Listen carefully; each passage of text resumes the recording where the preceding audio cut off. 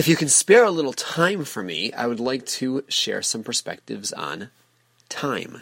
This is Rabbi Yitzchak Price with another edition of Tachlis Talks, growth-oriented, parsha-related Torah podcasts. And aside from the fact that we'll have several time-related elements in our coming parsha, time was very much on my mind this week as my watch was broken, and I was in travel mode, and having to make sure to calibrate timing to give a presentation that would end at an appropriate time and get to flights at the appropriate time, and kind of the natural reflexive reaction of turning my wrist to see the watch that wasn't there.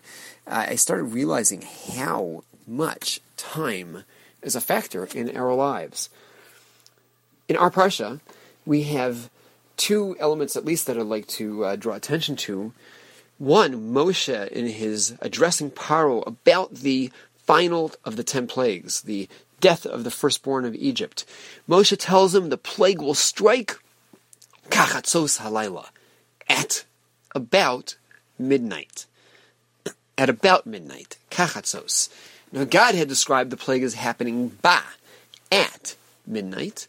Yet when Moshe is talking to Paro, he tells him at about midnight. The commentaries, the Mefarshim explain, he did not want that if the Egyptians would be off in their calculation of midnight, which is pretty easy to guess could happen given how inefficient sundials are at night and how hard it is to measure time at night.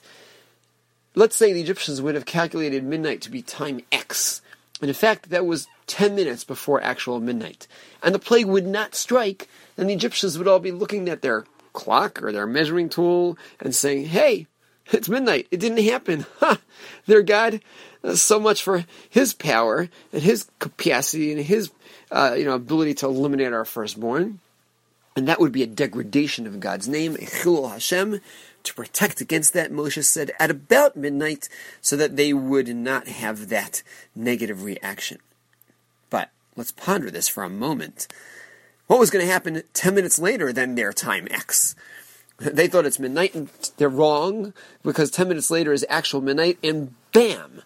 The destruction of the firstborn, also the eldest, and as the text of the Torah itself describes, there is no home in Egypt, no Egyptian home in Egypt, that does not suffer a tragic loss. So the next day, after coming home from these thousands or hundreds of thousands of funerals, is it likely that we would find conversations between some of the Egyptians and, boy, did you notice that their God had his clock calibrated wrong, and he was not able to pull off this plague at the right moment? And would they make a mockery of God, or would they be so overwhelmed by the power of God that they would simply dismiss that seeming inaccuracy? Even so, Moshe is concerned there shouldn't be any momentary, fleeting degree of disregard for God's capacity and disregard for God's power, and sense that, oh, God got it wrong. So even if it's just those few moments until the plague would actually strike, that the Egyptians are thinking, hey, their God didn't do what we thought he was going to do, that itself is something that Moshe wants to protect against, and therefore he says at about midnight rather than midnight. A very different time-related issue. We have the first national mitzvah. God tells us, HaChodesh Hazeh Lachem, to declare the first month of the year, the month of Nisan, in which Pesach falls, as the first month, and our calendar is to be set based on that first month, and that month is to be set based on the sighting of the new moon. Sort of.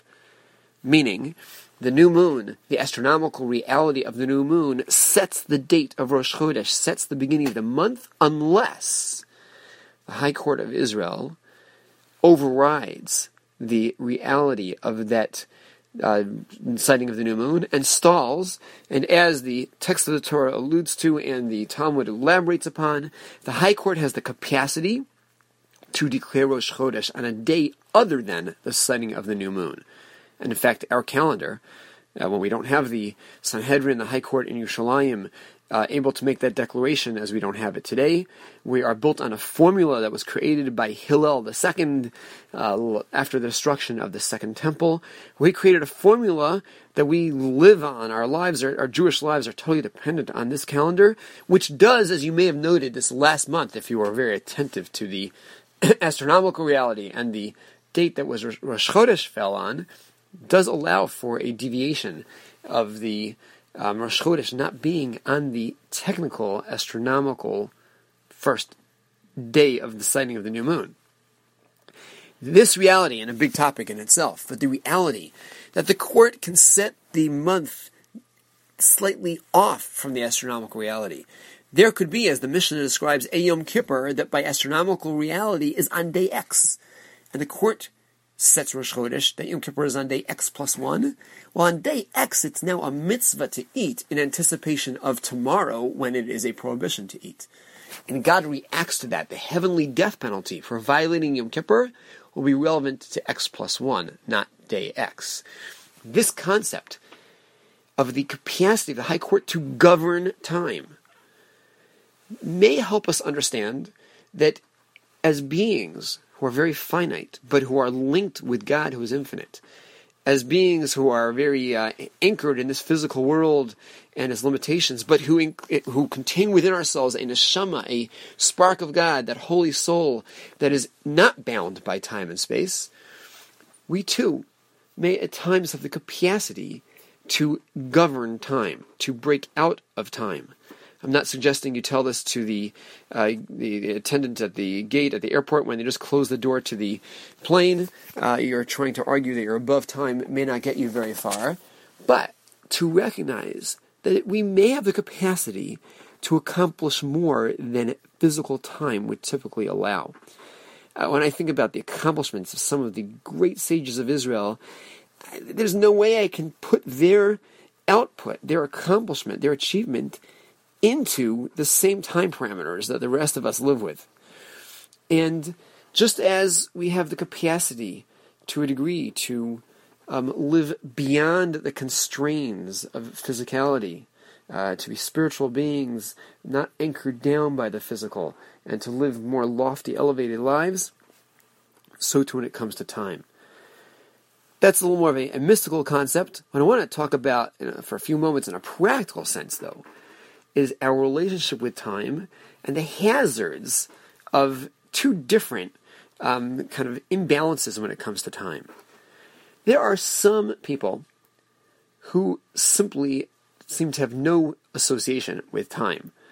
You tell them you desperately need to have them show up at your house at a very specific time. You set an appointment for 10 o'clock in the morning, and it's 10:05, 10:10, 10:15, and you get a text message at 10:20, hey, I'm on my way, as we made up, be there soon. And it doesn't matter what the event, what the affair, synagogue services are set for 9 a.m., they're there at 10. Synagogue changes the service to start at 10, they're there at 11. They're simply totally not governed and not controlled by time. Now, it may make their lives less anxious, but can frustrate many other people, can be very insensitive to other people, can display a lack of respect for the needs of other people, and often causes that person distress as well. Again, the airline doesn't work with their type of attitude to time. That's a hazard, and it's damaging, and it requires a recalibrating in terms of how much I value time and the effect that I'm having on other people's lives. There's a very different type of attitude, which is less focused upon, I believe, and that is the person who is so focused on time, so can't be late for that meeting, as to cause sometimes detrimental ramifications as well. How so? The person who is so caught up with the fact that I need to be at a certain location at time X, that I will be very insensitive to the needs of others and cause major stress or distress to others to see to it that I'm there at that time. Whether it's cutting the other person off on the road, whether it is driving in a manner that is unsafe, whether it is stressing someone else out about the fact, hey, get your act together, we need to be there already. Now, There may be some circumstances that deadline is really, really important and may warrant you're a paramedic and you need to be at a certain location within 2 minutes if you're going to be able to save that person's life. Well, do what it takes to get there. But in many of life circumstances, there might be some room for flexibility, and getting there a moment or 2 or 3 or 4 late might not be as devastating as you're making it. And if that's the case, then you're using the time as an excuse to justify the insensitivity to the other, the risk to the other. That's also unbalanced. And it can almost become an addictive reaction that need to be on time. People know they can set their watch by the time I walk in the door. Well, a little ego over there, or a little bit too much of letting time control you. Again, there are situations that's the right thing to do, but one has to be cautious before making the time itself the factor. Time shouldn't govern. The need to be there. If there's a service starting, and the beginning of the service is a Kaddish that I do not want to miss. It's a section that's important, or they're counting on me to be number 10. There are many reasons why I should really be trying to be there on time. There are many reasons why I should be trying to be there early and fully appropriate. But I have to constantly maintain the balance of what are the other factors at play. Time is very significant. Our lives are very heavily affected by time. But as we see, there is room for us to, at times, be above time and outside of time. And there is a need to focus on being very cautious about how we describe time and not let others make mistakes about how we described the timing that was going to happen. And again, I think each of these messages in our Parsha can give us kind of the tools with which to operate when we're trying to get a better sense of how to balance our relationship with time. Let's use the message of Moshe's caution in how he described time to remind ourselves of the precision aspects of time, and that there are things that happen at very precise times, and remind ourselves that we need to be in tune to the reality of time, and let the message of the Rosh Chodesh, of our capacity to sometimes be able to dictate a reality that is beyond the astronomical reality, to create a reality in time that is other than that which, quote-unquote, seems to be the obvious measure of time, to remind ourselves that at times there will be the elements that override and tell us, don't watch the clock. Something else right now is more important, more crucial, and keep that in mind. If we have this, hopefully, learn these combined lessons, so we become the type of people who are focused on time, but not excessive about it, not addicted to it. We don't lose sight of our time-bound responsibilities, whether it's vis-a-vis God or vis-a-vis other people, and we respect other people's relationship with time as well. Hopefully, by coming to that center point, not too extreme on this, but to be properly balanced in time, since that governs so much of our lives, and relates to so much of our lives, we'll be so much more likely to be making these calculations correctly, and using time appropriately, and so much more likely to be capable of achieving our tachlis.